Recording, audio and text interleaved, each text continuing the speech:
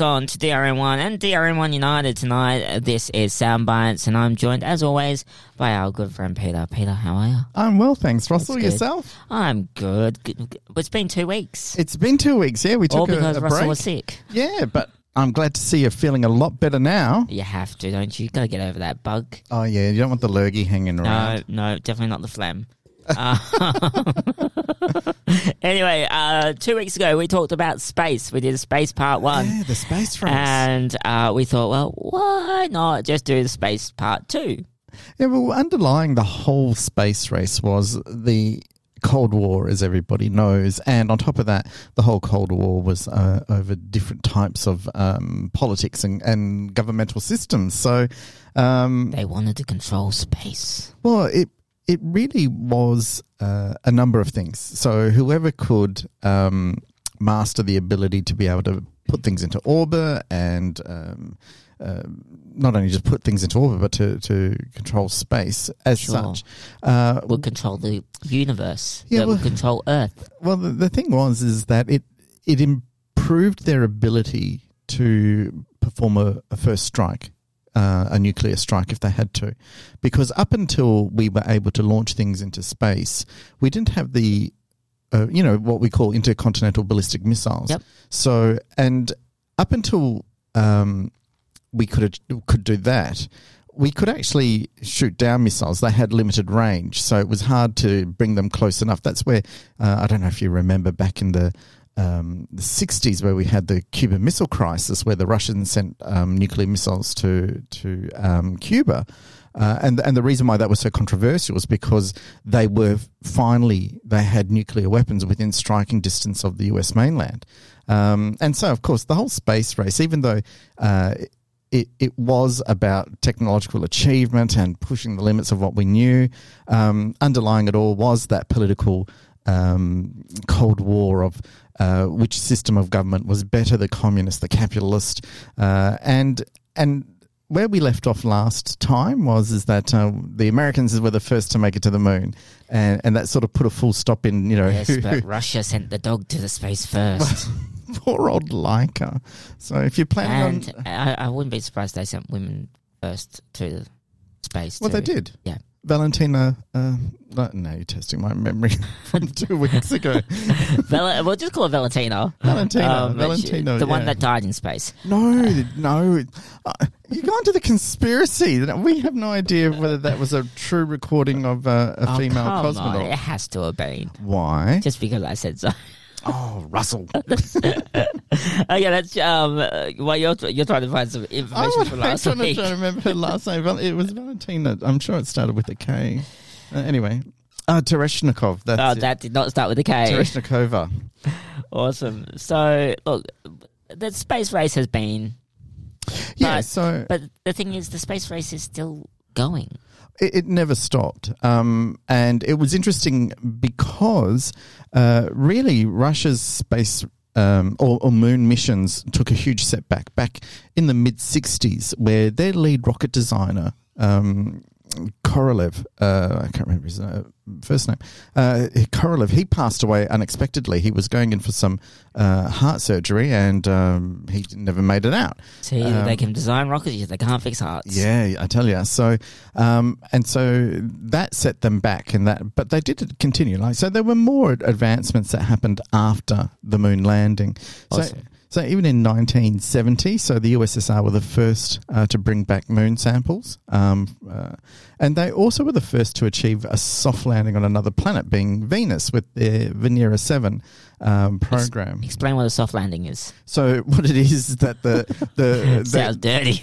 No, well, what it is meant to be, well, what it is, not meant to be, what it is when a spacecraft lands safely on another planet, which is actually quite hard to do. It's not as easy. But I thought the moon's not classified as a planet, is it? No. So, okay. We'll give it to you. We'll give it to you. Moon is a generic term. Okay, well, we'll just give it to them, okay? Even though I reckon the moon should be classified as a planet. Why? It's a rock in space.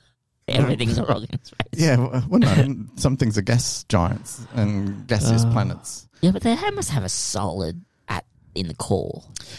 not so much solid, but because they're so big, the pressures condense the gases so much that it's like a solid. It's like a solid. So we couldn't get Voyager and fly it straight. No, it would. The pressures would crush it, just like when a submarine goes too far below the ocean, and it exceeds its structural. So if you're trying to chase the Klingons, you know where to go. You just got to hope that your ship has been built better than theirs, I guess. Okay, well let's get off of Star Trek and Star Trek Voyager. I love my sci-fi, all that kind of stuff. Let's what we should do is we should quickly take a quick break, and then when we come back, we are going to jump into 1971. Ooh. But because someone has a favourite artist. I love the Vamps. You love the Vamps. Well, we got the Vamps with their song Chemicals. Stick around, stay tuned. You're locked on to DRN1. This is Soundbites. RN1, supporting local artists from day one. Give your business a fresh look with Hepburn Print and Design. From product packaging, logo design and Photoshop editing, Hepburn Print and Design are ready to grow your business with a fresh look. Visit hepburnprint.com.au to speak with one of our graphic designers today.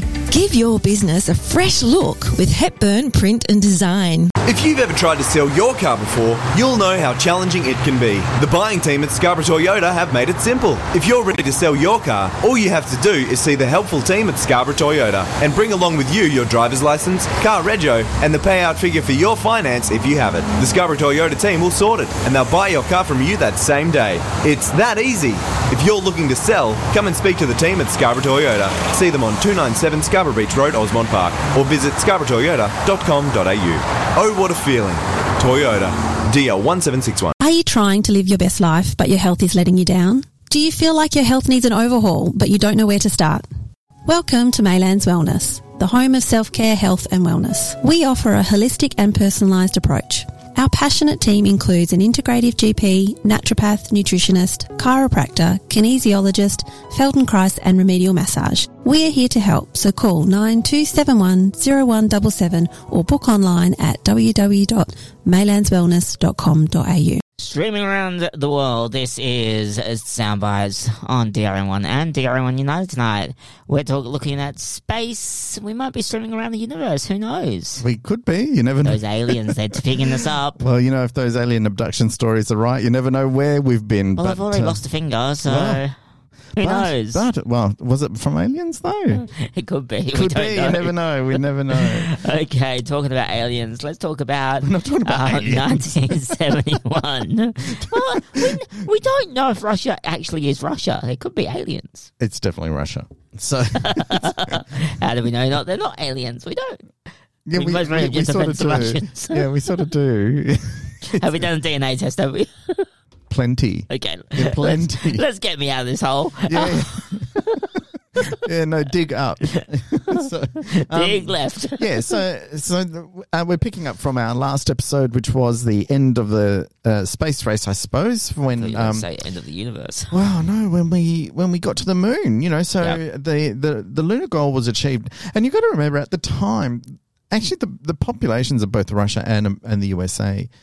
Leading up to the lunar landing, they didn't actually have a big appetite for these programs. They felt that they were a huge waste of money, that they weren't... But they are a waste of money. Not really. For every dollar that is spent on a NASA program, it returns something like $7 or $9 back into the US economy. So yeah, but if you think about Earth and looking after Earth, it doesn't really do that. Pollutes the earth a lot. No, it's the other way around, because if you can, like, that's what Jeff Bezos's theory is that if we can move everything off Earth, then we can make Earth a residential zone, and we can do all our industry in space, we can do everything else in space. And so what if I want to go shopping, I have to go to space?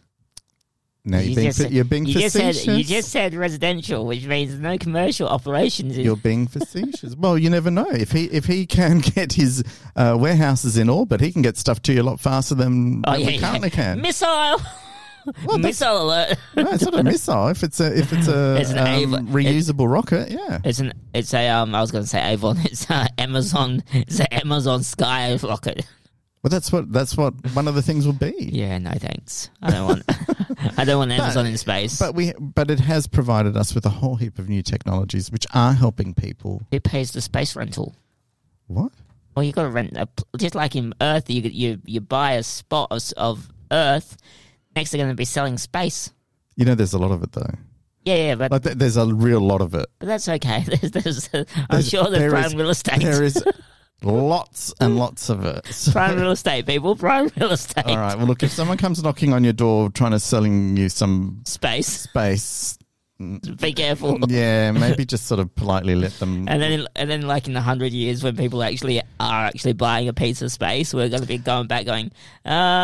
It's funny you mention that because there are companies that do sell. You can buy plots on the moon, plots on Mars. You can actually buy stars. How are they actually validating that you own a piece of that moon or that star? They give you a little like that certificate. Certificate is just a piece of paper. It means nothing. Oh yeah, no, it's not legally binding. Oh well, see, there's the problem.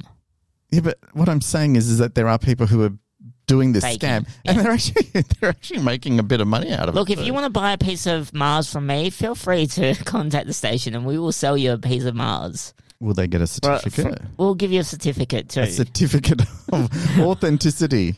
Absolutely. It will be called Mars One. Anyway, getting back to the space race. So the political environment at the time was also changing. So especially in the 70s, there were a number of changes that were happening in the US, and there was a number of changes that were happening in the Soviet Union. So what was then happening is that the majority of the programs were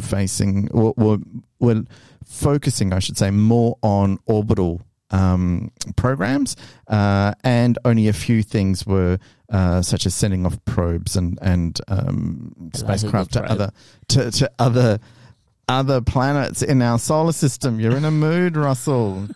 You probably had too much of that decongestion medicine. Most likely. But what did they probe? Oh, they probed atmospheres and they probed surfaces. They love their probing. They definitely in space.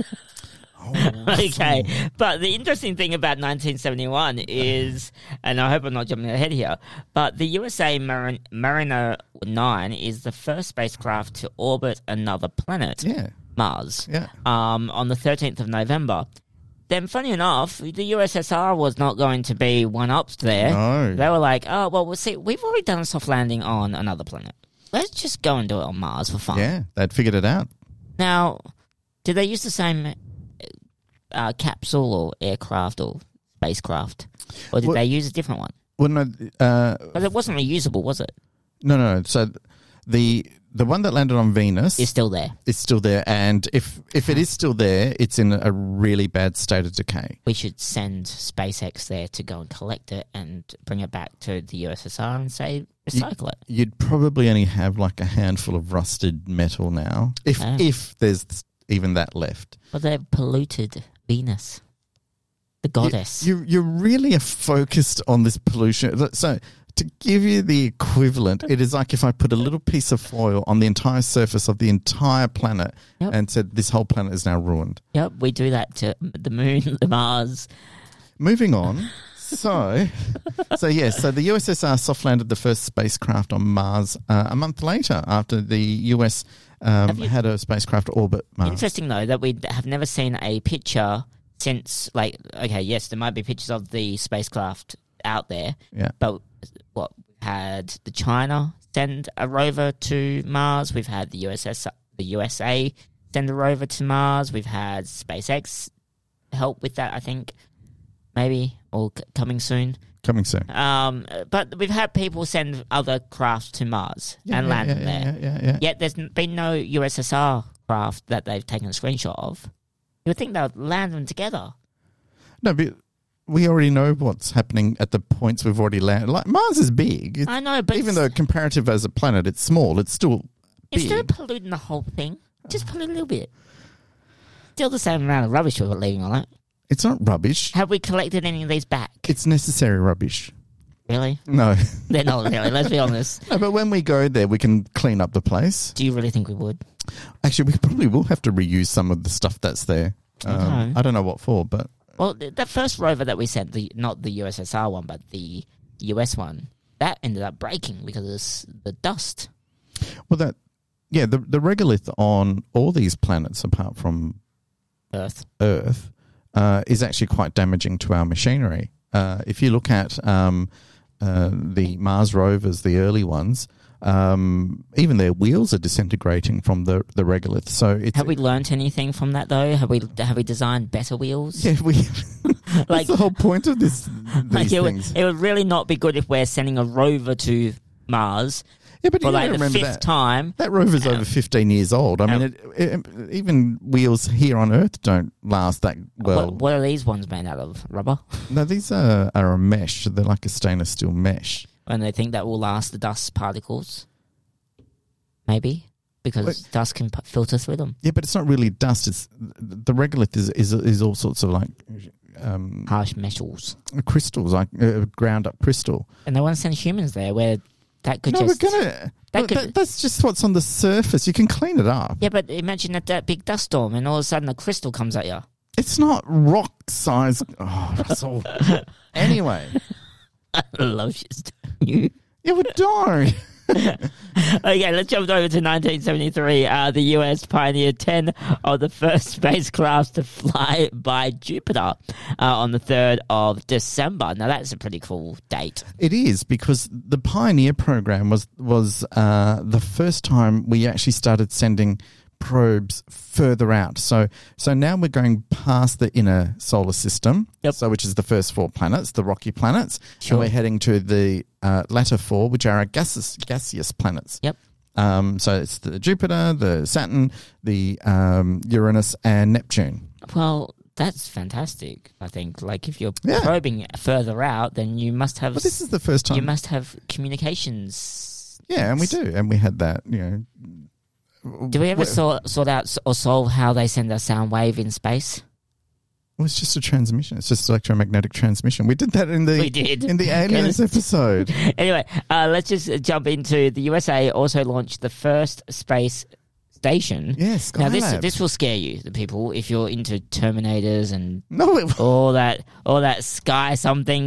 What do they call it? Skynet. Well, Skylabs. It's a piece of Skynet. No, it's not. In fact, if anything is further from Skylab was it. It was really just a redesigned Apollo rocket. So they basically created an interior which some of the American astronauts could work in, and they conducted a series of experiments in there. And they forgot to put a swimming pool in it. It's pretty hard to have water in a pool in a zero gravity environment. Spin it around and create fake gravity. They do that in space. Yeah, that's not as easy as it sounds, because you have to have... So there are several constructs. So there's something called an O'Neill cylinder, which is a very, very big round cylinder, and it spins so people will stick to the sides of the wall, creating artificial gravity.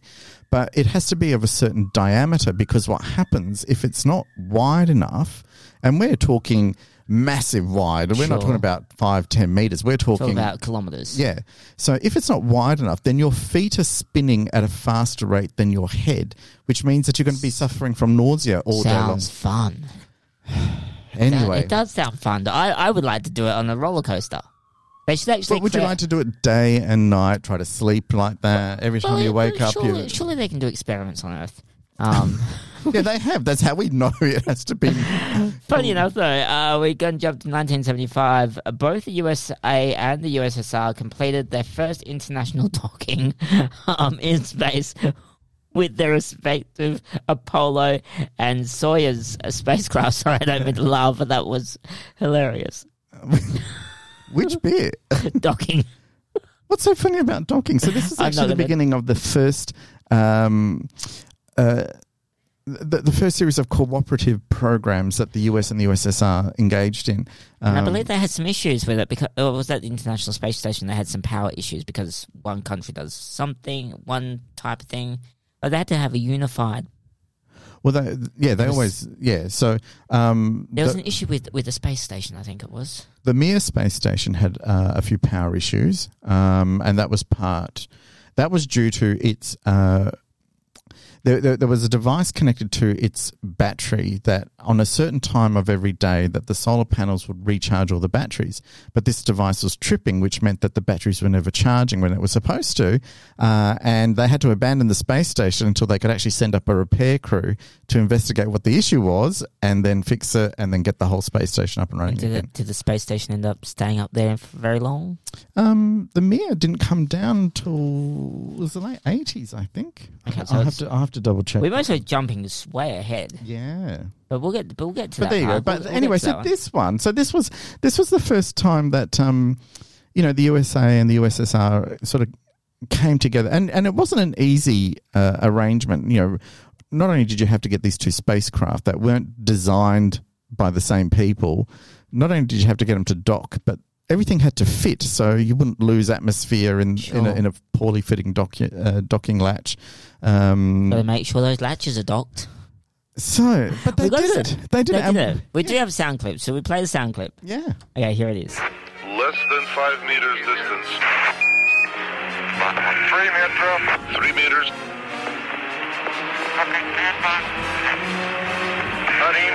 1 meter.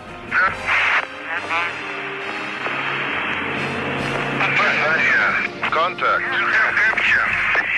Capture. Okay, go to unlock. Camera's running. It'll stay open. Go ahead, Tom. Lexi. Just a moment. Okay, turn on the camera. Hit the remote. Okay. Here. May our joint work in space serve for the benefit of all countries and peoples on the earth. Well, there you go. There's all countries and peoples on Earth, and he got to turn on the camera. Yeah, so they shared gifts, they shared a meal. All this and happened. then they stabbed each other in the back. No, they didn't do any of that sort of stuff. The thing is that really what was happening on a Cold War front is that both countries now had the ability to annihilate each other, and that is what is underlying the whole. That's always a good thing, isn't it? Well, essentially, that's what they call mutually assured destruction, or MAD strategy is. No one, and even Ronald Reagan, even though we're not into the 80s yet, even he said that the best deterrent is not that you have the most weapons, that what it is that someone will go, I can attack them, but the retribution will be so bad that it's not worth me doing it. But the thing is, if it's so bad that it's not worth you doing it, then why invent it? Because you're still going to wipe out the universe. All it takes is one crazy person to be out there. Well, yeah. Look, there's no doubt about that. But we're lucky that didn't happen a few years ago. See, that's what the whole Cold War was about, and that's what a lot of people are sort of suggesting the whole space race was about, was who would have this, who would get there first. Yep. And if two opposing countries got there at the same time, then that mutually assured destruction, or that MAD strategy, would ensure that neither country would be the aggressor. They would not be the instigator. They wouldn't start it. But each knew that if they did, that there would be no survivor either way. So, yep. And a lot of people, and I don't know if I truly agree with it, but it's worked so far. But like you actually just said, and I do actually agree with you, all you need is some nutbag. And we do now have more and more countries having nutbags, and not only that, but also being nuclear armed. Yep. And what a risk we have. Anyway, well, let's we should take a break, because that's a whole different show. It is a different show. We might talk about nuclear arms one day, but we are going to take a trip down to Italy.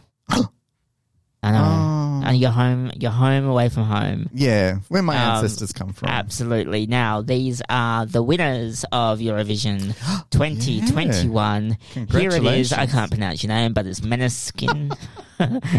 Whatever your name is. But for people who might just wonder what music this is rock music, people. So stick around. You're on Soundbites. We'll continue. What? Punk rock. Let's just call it metal. All right. It's going to be hard in your ears, so you might want to turn it down for 3 minutes and 5 seconds. Stick around. Stay tuned. You're locked on to Soundbites. We are back talking about space. The space race. And we're coming to the end of the 1970s. So this is the era where we had just come through the oil crisis, so where fuel and petrol crashed and burned. Yeah, and it became excessively expensive. So we refer to it as the energy crisis, but it was the oil and fuel crisis. Well, we only just had a few months ago, or maybe earlier this year, where oil actually paid you money for buying it. That was late last year when people weren't using enough oil and there was nowhere to store it, so no one wanted us to have it. Yeah. It's great. I wish I could have bought some then. Actually, I would have got paid for it. Yeah, you need to have the storage ability to get paid for it. So it's only virtual. Yeah, well. Okay.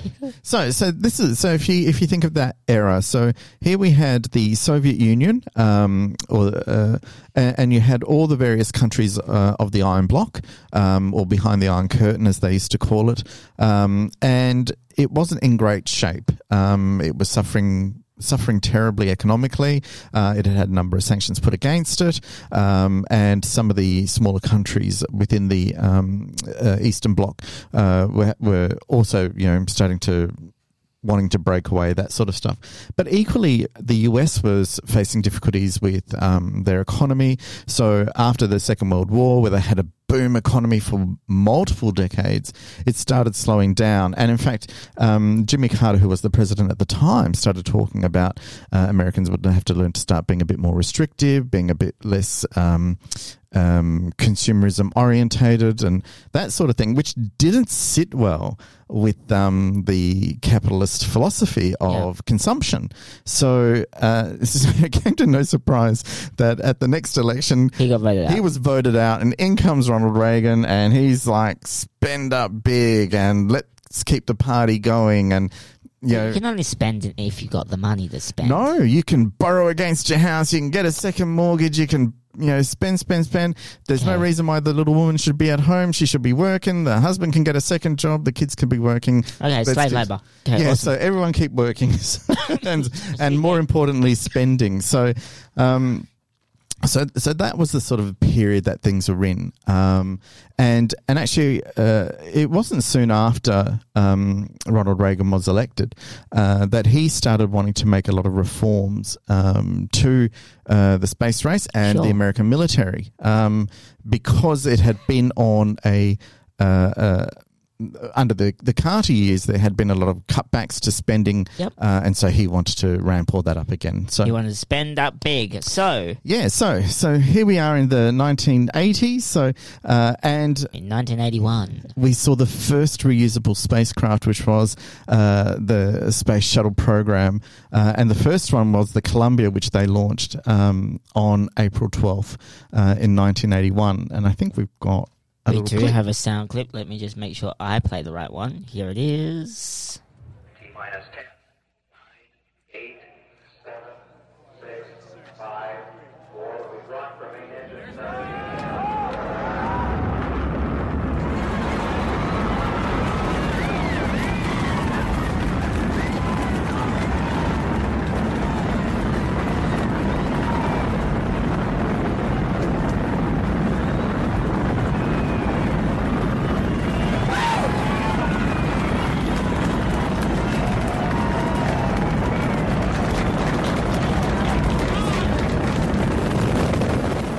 It's not as fun without the visuals. Yeah, without the visuals. So you've got all the people cheering and laughing, and some people have started crying and joy and happiness. Let's just be real. This in the 1981s, this would have been all over TV and radio, everywhere. So you would have just experienced a little bit of being in 1981 just then. Yeah, well, and at that time, I mean, it's not like you could just stop anywhere and pull out your phone and watch it. You'd actually have to go to a television. Turn on the dial, and you'd have to tune it into TV. You'd have to get your satellite dish out, maybe. Well, not that complex. You'd have to maybe get the wheel out and start. We had electricity back then. Oh, it wasn't push pedal? You didn't have to generate it or anything like that. So, but it was the first time that we'd moved away from the disposable rockets of the Apollo, the Soyuz era, and we were moving towards reusable. Sadly, unfortunately, the Space Shuttle program didn't really reduce launch costs as much. It made it more expensive in a way. They had to repair a lot of it. Well, yeah. So the heat shield under the space shuttle had to be inspected and repaired, and a lot of times replaced. But not only that, what a lot of people don't might not remember is that with the space shuttle was an orbiter, but it also had rockets underneath it. So I don't know if you remember, at the back of the space shuttle, it had 3 main rockets. Yep. And so you had the solid fuel boosters that would send it up in space. But the space shuttle rockets also had to fire as well to get the whole thing in orbit.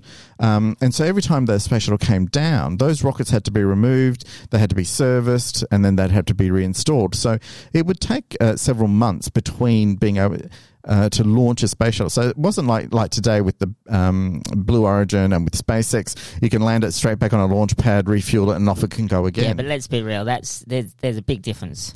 Huge difference. I mean, between the technology, we're talking about a rocket that's not really attached to anything. It's just like you got the capsule and the capsule goes out, versus a ship, like a Boeing ship, like an aircraft almost, that's pushing this craft out to space, then somehow having to control it when it comes back in. Yeah, but what will happen, especially with SpaceX and with Blue Origin when they eventually get there, is that what will sit on top of those rockets is either the Starship or the what's the capsule they've got? I can't remember. Gosh, there's so many names of everything. There's lots and lots of things, but the thing is, like, let's be real. It feels like we've kind of gone back instead of forward, because the Space Shuttle Columbia design was really a spacecraft. Like, it was really, truly a rocket inside a spacecraft. It was almost like a Voyager without being a Voyager, if that makes sense. Instead, now we've got this rocket that shoots off and this ship that's tiny. Like, come on, go back to the old style. No, the Starship is massive. Yeah, but it hasn't launched yet. Yeah, but that's because they're still testing the thing, and it does have rockets in it. But we had one that worked. Okay, yes, it exploded too. No, but it's not just that. It wasn't. It was not capable of going into, like, we expect the Starships to go all the way to Mars and back, whereas the space shuttle couldn't go beyond Earth's orbit. Yeah, you couldn't fly. You couldn't even fly it to the moon and back. So it's interesting. 16 hours ago, this is breaking news. The FAA defends SpaceX in front of Congress despite unauthorized spaceship launched. So they've broken the law, broken the rules. But that's a different topic. Yeah. Sorry, I just googled it just so. Yeah. It's interesting, the Starship thing. I don't know. I just feel like we've taken a step back. We haven't. We've gone forward in leaps and bounds. I'm just a viewer. Yeah. I think that we've gone back. Yeah, but you can't just say that without substantiating it. It looks nothing like the Columbia spacecraft, and it doesn't look. How are you going to land that back in Earth? It lands on its base. I've seen very few examples, and they keep exploding. 2 exploded, the 3rd succeeded. Okay, well, we'll wait. I don't see this going to be any safer than anything else. Okay, so when it is, then I'll eat my words. Okay. Can we fast forward and can you eat your words now? No. Because they've already gotten that. Let's rewind and go back to the 80s. Yeah, okay. So let's go back to 81. So in the same year that the US launched the Space Shuttle Columbia, the USSR launched 2 probes to Venus, the Venera 13 and 14.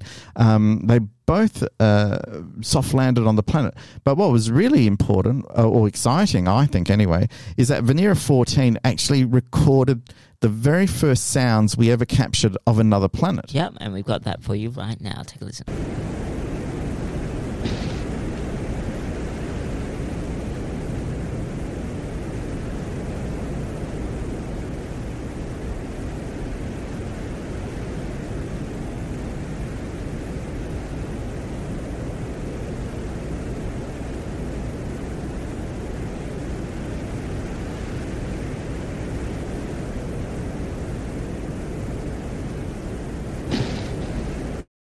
Okay, there we go. That's an interesting sound.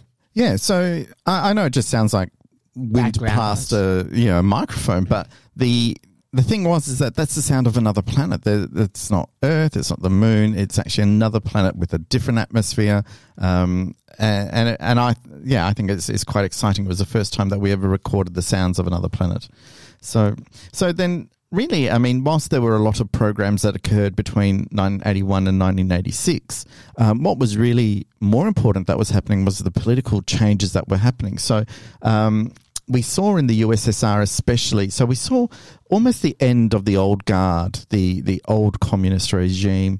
Yuri Andropov had passed on. Konstantin Shevchenko had also passed on. He was only there for about a year, and in fact, in a very short period of time, they had 3 premiers. And then finally we ended up with Mikhail Gorbachev. And he was instrumental in trying to address the problems that Russia was going through at the time. And he introduced 2 main strategies, one being perestroika, which was in English means restructuring, and glasnost, which means openness or transparency. Sure. He did have a third one of Gosmenprionka, which is like a quality assurance program. But most people will remember perestroika and glasnost. Except me, because I wasn't around that time. Well, actually, in 1986 we're talking. Yeah, so it's 1986. Yeah, before so my time. Most people might remember or might have heard of those terms. And what was happening is that as Russia was desperately trying to become a bit more Western-like in its restructuring, a bit more transparent. So, like most of our journalists, I don't know about recently, but in the past, our journalists were able to scrutinize government policy, scrutinize government behavior, scrutinize government spending. In Russia, we definitely can't do that now. They couldn't do that, but under glasnost, they could start doing that in Russia. Yep. And so the government was becoming more accountable. Businesses had to be a bit more innovative. So government, so under the communist regime, the communist government told them what to build, how much to build, that sort of thing. Whereas they were saying, right, now we're going to allow you to decide what is best for your company, your organization. Yep. We will still fund it. It will still be a government entity, but it will run like a private business. Well, it's going to be interesting. On a side note for a second, it will be interesting at the next federal election what happens. So we'll be watching this space because a lot of people are upset at some people. Anyway, that's always around election time. We might talk about that in another episode. Yeah. So let's move on to 1988. Is that correct? No. We're going to go back. Stay back in 1987. Yeah. So before we get to that bit, so I'll ramp up to that. So what was happening is that Ronald Reagan also introduced what he called his Strategic Defense Initiative. Yes. So what that was meant to do was one of 2 things. One, and people might remember it from, it was nicknamed the Star Wars program. So he typical. So he wanted to put lasers in space that could shoot down these ICBMs and stuff like that. And a lot of people at the time, a lot of people at the time said that it was beyond the USA's technical abilities to be able to do it. The funding would be astronomical. And some people actually believed that he sort of promoted it and went through that whole exercise in an effort to try and get the Soviets to keep up and therefore try to bankrupt them. And some people think... can't really bankrupt a company. Well, you can. Not really. They just print more money. Yeah, but then you end up in a situation where you create hyperinflation, which we've seen in Venezuela. The governments don't need to pay their bills. Anyway, so the important thing is that... You're like, let's move on. Yeah, so... Come on, let's be real. They don't.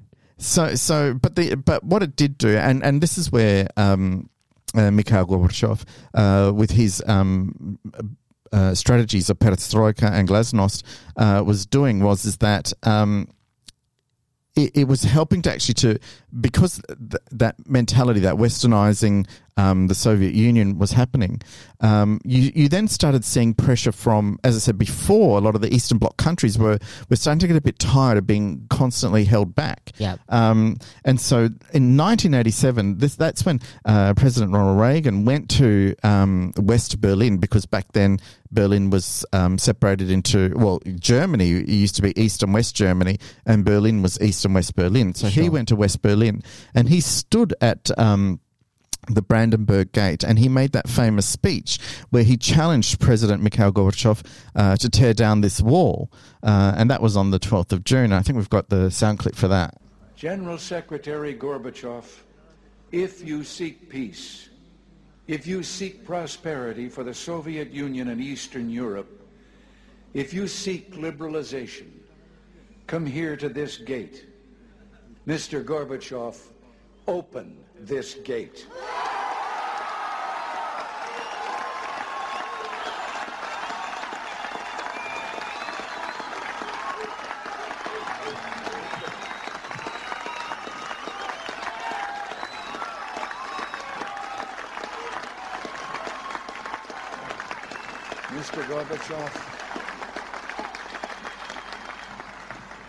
Mr. Gorbachev, tear down this wall. Well, there you go. That's tear down this wall. And so, it did tear down. Yeah, so it wasn't straight away. So what happened, it was a couple of years later. He should have just had some explosives and just blown it up. Well, the Berlin Wall was... falling down. No, it wasn't. It was actually very rigidly built, and it wasn't just the wall. There was also barriers after the wall, and then there was a no man's land, and there was electric fence. So somehow this thing ended up coming down. Well, it because did, of the people. and we'll get to that in a second. After that, so whilst things were happening in the Soviet Union, they had also developed their own space shuttle. So the USSR created their own, and a lot of people actually think that it was a huge improvement on the American space shuttle. In fact, they said if there was ever going to be a second version of the space shuttle, the Russian version would have been it. So, and the Russians, is that good? It was very good. So the Russian program, it was the Buran space orbiter, and so and it was launched by their system, so it was the Energia rocket system.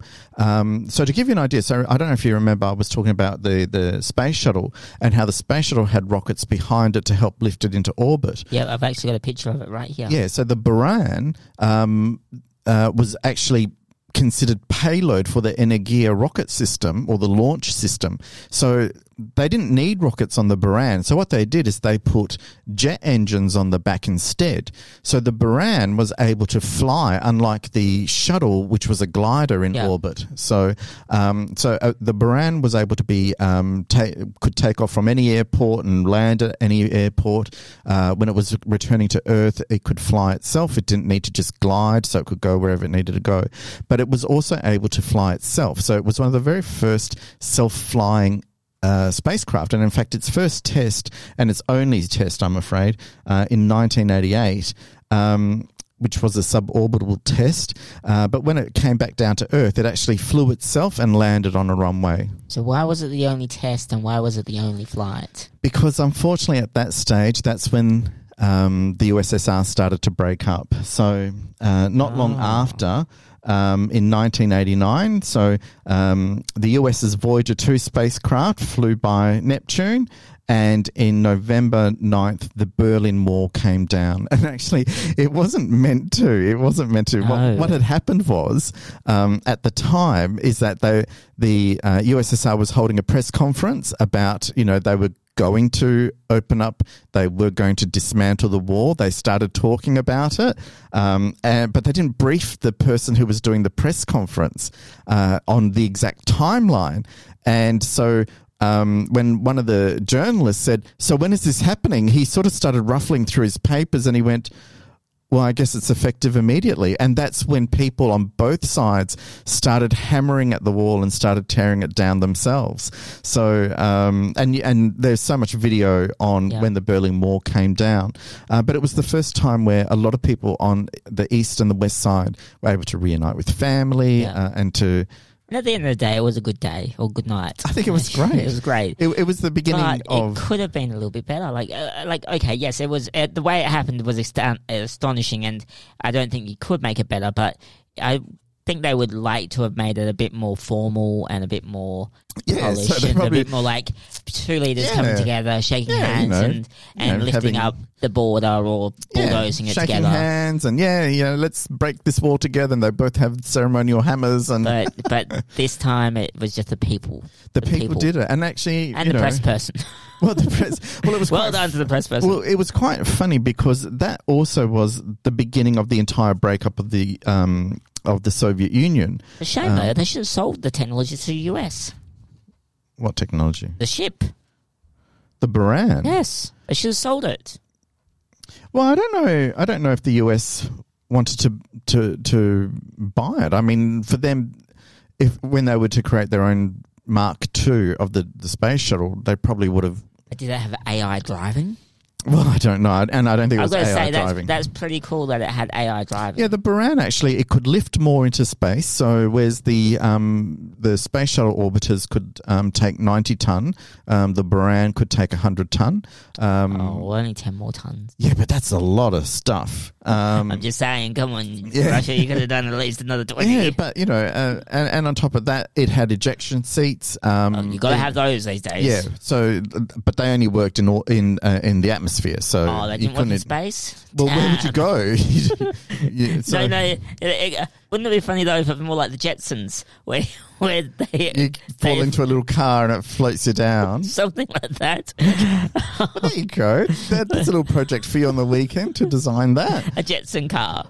Yeah, well, SpaceX doesn't need space. They got Tesla. Make Tesla flying cars. Come on. Well, there is that Tesla that's floating out there somewhere. Yeah, in space, the Roadster. I think that was a waste of. Yeah. Anyway. So the falling of the Berlin Wall started the whole collapse of what was originally called the Brezhnev Doctrine, which was what the whole Soviet Union was about. So countries such as Hungary and Poland and a couple of the others, in the past, whenever they sort of said, listen, we're leaving, the USSR would send in the troops and say, no, you're staying exactly where you are. Yeah. But this time, especially Hungary was the first, I think, if I remember my history correctly, they sort of said, right, we're not going to be part of the Iron Curtain when we're going to come out, basically. And the USSR did nothing. And so that led to all the other countries then saying, well, if they can do it, we can do it. And so that's when the Iron Curtain came down. Yeah. But we are so close to running out of time, so we're not going to take another break. We're going to try to get through this as smoothly as possible, just like some spacecraft flying in the air. Where are we? We are talking about 1990s. In 1989, the US Voyager 2, of course, launched and flew past Neptune on the 24th of August. Of course, we've already said that the Berlin Wall fell down. But in 1990, the US and European space agencies launched the Hubble Space Telescope. Yeah. What did I say? Telephone. Telescope. It's a telephone. Yeah, so the first space telescope. So it did need a few repairs over the years, but it has provided us with so many images and given us so much information about deep space and all of that. Yeah. We've also had a I can't pronounce that word. Galileo? That's the one. Oh, the US Galileo, the first spacecraft to orbit Jupiter. Why did they call it Galileo? Well, he was a famous astronomer. Or was he just? Galileo Galilei. I don't know. Okay, all right. We'll do a show on him. I'm going to save my dumb blonde moment for a second. No, that's all right. But I think what was really exciting was that in 1998 we saw the commencement. So this is, again, a cooperative effort between Russia and the USA, and the first modules of what we now refer to as the International Space Station started construction. Good on them. And from there, other countries such as Japan, the EU, Brazil, and Canada all assisted in building the International Space Station. But no China. No. But they have started building their own. In fact, they've just sent 3 astronauts up to start turning it on. And have they got IKEA sets? Yeah, so they're going to be building their furniture, putting a little pot plant in the window. You got to wonder if Russia's going to help them. Well, they have. They have been assisting them in the development of their technology, their space technology. Okay, so it's China and Russia space station. No, it's definitely China. So no Russian parts? No. No well, Russian I don't know cosmonauts? I don't know whether they've given them actual hardware, but I know that they've certainly assisted them with the design and development of it. You're really not like a leak in that spacecraft. Well, you don't want a leak in any spacecraft. So anyway, well, China. Look, they make some good products, I guess. Yeah, they do. Yeah, well, there's nothing to laugh at. There's nothing. They can make a space station. They can make a flat screen TV. There you go, because that's comparable technology. So in 2000, the US and Russia sent their first crew to occupy the International Space Station. Hang on. They started building it in 1998. Yet they only put it on. Like they only started putting people in there in 2000. Yeah, you sort of have to send bits up, and then they all have to be. Were they scared of the Y2K bug? Joined together, and you got to test it all, and then you got to power it, and not all the modules were up there straight away. Could you imagine if it was powered by Bing, and then it goes Bing every time you turn the spacecraft on? I could just see those poor astronauts and cosmonauts going a bit crazy over Welcome to Bing ISS. Oh, no way, man. Welcome to the Bing ISS. So, sorry, system crash. So really, and there were a number of other firsts that came towards the end of that whole mission. So where we're at now is that most governments now have their own space agencies. And I found that quite fascinating when I was looking through and I was researching this. It's something like 46 countries now have their own official space agencies. That doesn't mean that they all have their own space launch capability, but they have an agency which they either partner with one of the bigger agencies or contribute to. Well, you got to fund it somehow, and what the best way to fund it by just saying, "Oh, by the way, your country is now a space station country, so you better give us some money." Yeah, but surprisingly, as there are that many government-based space agencies, we now have over 45 private space companies. So we all know of Elon Musk's SpaceX, Jeff Bezos's Blue Origin, Richard Branson's Virgin Galactic.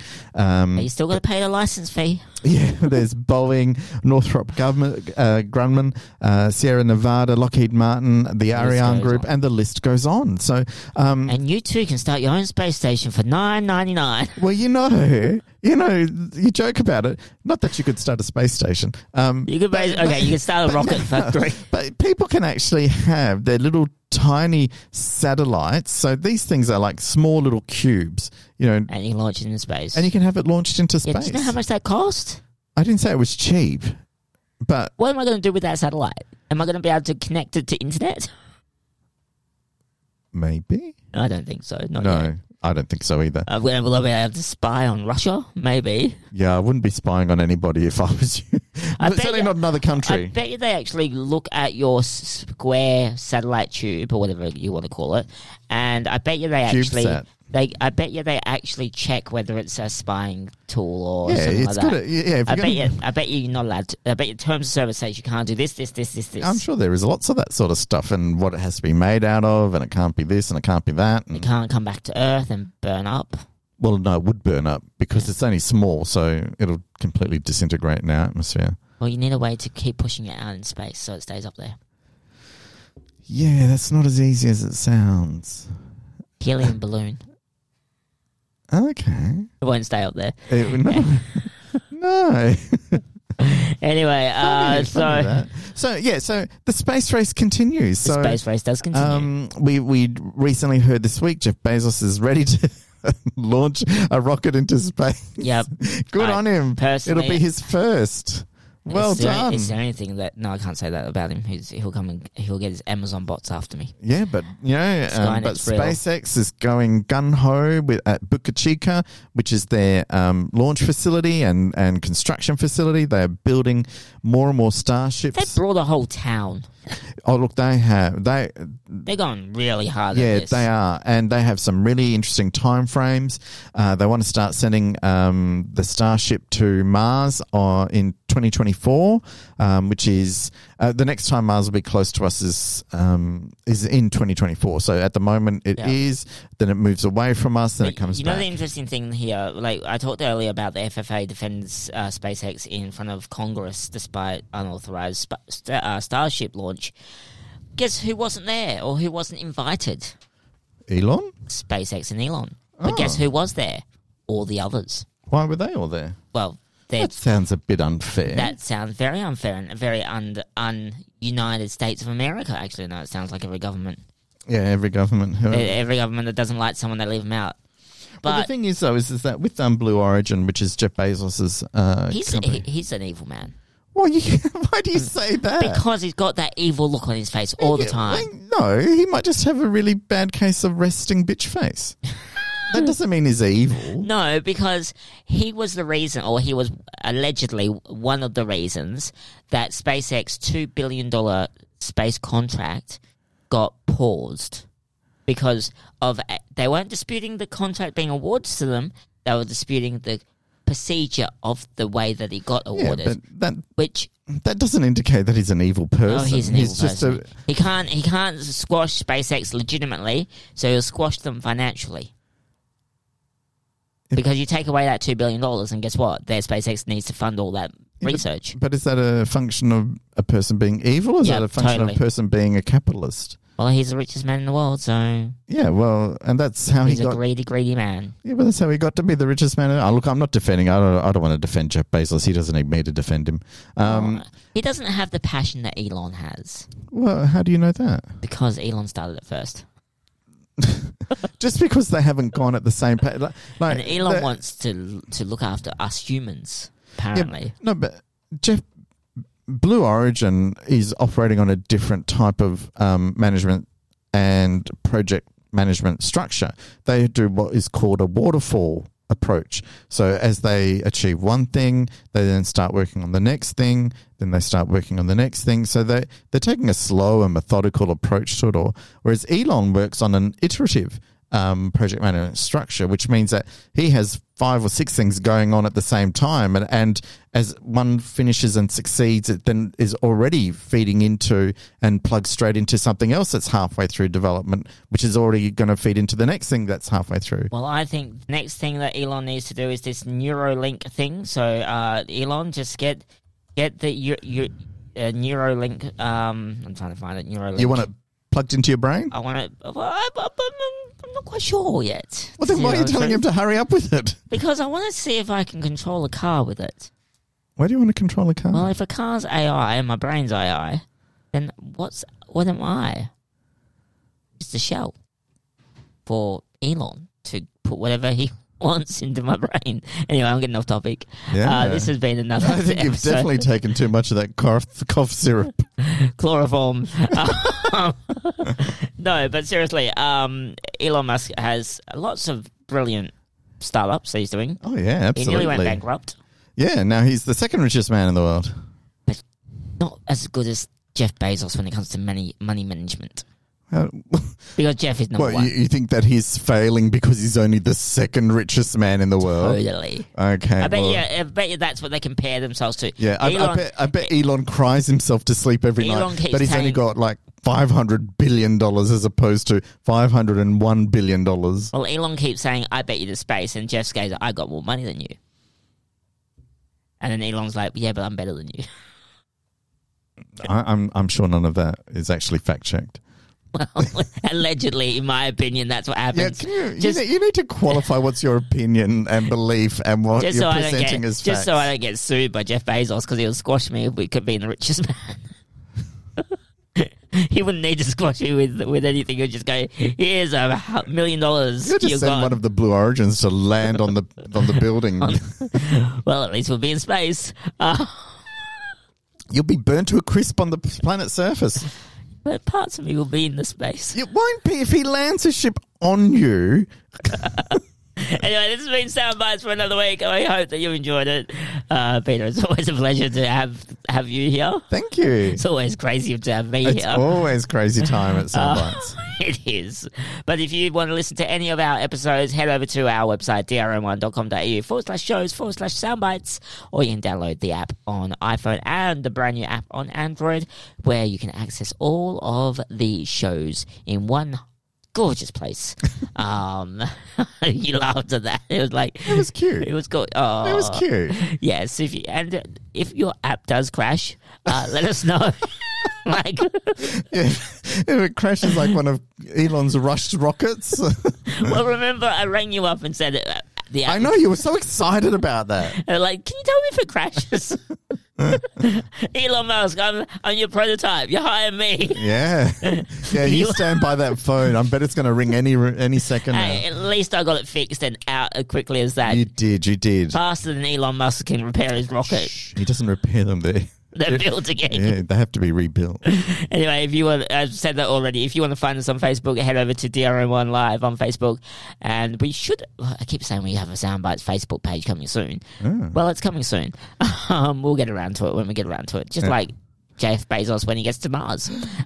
He's not going to Mars. He wants to get to space. He's going to have Just space. He's not going to Mars. He said that he wants to get in his first air rocket to space. Just space is not Mars. I would really laugh.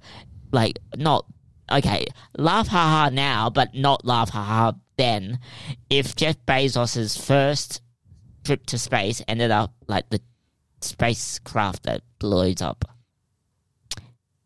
The richest man in the world died on his rocket. You would laugh at that. Well, I laugh now. I wouldn't laugh then. You shouldn't laugh now. But it was kind of funny now. No, it's not. It is. You should not wish ill on other people. But it would just be like Amazon. Deliver your products properly. Oh my gosh. I'm backing away from all of that. That's not nothing I'm supporting. You're like, no. I think we need to wrap this up and you need to edit that out of the podcast. Yeah, we're out of here for another week. We'll talk about Space Force next. No, we won't. No, why not? No, we're moving on. We're going to pick another topic. What's next week? I am really keen. Yep. And I don't know if this is going to be interesting for anybody else, but I've got a week to think about it. I'm really keen to do the various origins of humanoids that have lived on the planet. Humanoids like androids?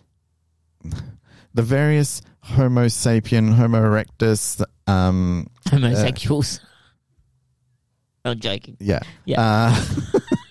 Australopithecus, there was Asperensis, there was a whole heap of them. So I'm keen to look at all of them. And the Neanderthals. All of those words except for the Neanderthals. Neanderthals. Whatever. Which is actually pronounced Neanderthals. Neanderthals. Neanderthals. There you go. If you're pronouncing it correctly. A lot of people just say Neanderthal. Besides everyone else, I don't know. That's the only one I knew. So there you go. It will be an educational, informational session. I think that would be interesting. To see how we won't have any sounds though because we've got no recordings of them back then. Yeah, and I'm just going to be like, what? There you go. It's going to be like Russell go, what? There you go. And then MP's like, yes, finally. Shut him up. Anyway, Jeff, we wish you all the best in getting your Blue Origin up. And Elon Musk, get to Mars. Hurry up. And beat Jeff. Be safe. Be safe, but get us to space and Mars and everywhere else we want to go. Just beat Jeff to space first so that Jeff can't hold that over you. Well, he already has. What, Elon Musk has been to space? Yeah. When? Well, not him personally, but his rockets have. I'm saying him personally. And he sent people to the International Space Station and that's back. Amazing. So he's beat Jeff in all those regards. Yeah, but he hasn't sent himself to space. He needs to send himself to space. Yeah, somebody needs to get a hold of his diary and just put in, go to space. I reckon he can't. Because you know how they say that you have to train for space and train really hard, and sometimes you don't make the cut. Yeah. I reckon maybe his body is not capable of doing it. I don't know. I wonder if Jeff's body will be capable of doing it because he's quite old. Well, he's definitely going.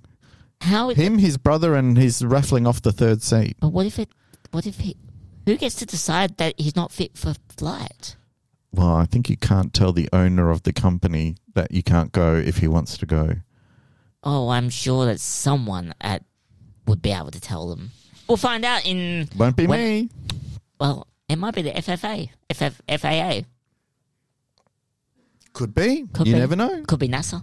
Because they have to lease a piece of part to fly off at. You can't just fly off anywhere. Can you? No, you can't just go, I'm bored today. I think I don't know, feeling cute, might launch a rocket, don't know. You can't just go in a ship and, Why not? Well, first of all, you got to get a launch window to make sure you're not going to smash into anything on your way up. And then you got to also make sure that that's an evil laugh. On that note, we're going to launch into a coffee fit. We're out of here. Bye-bye.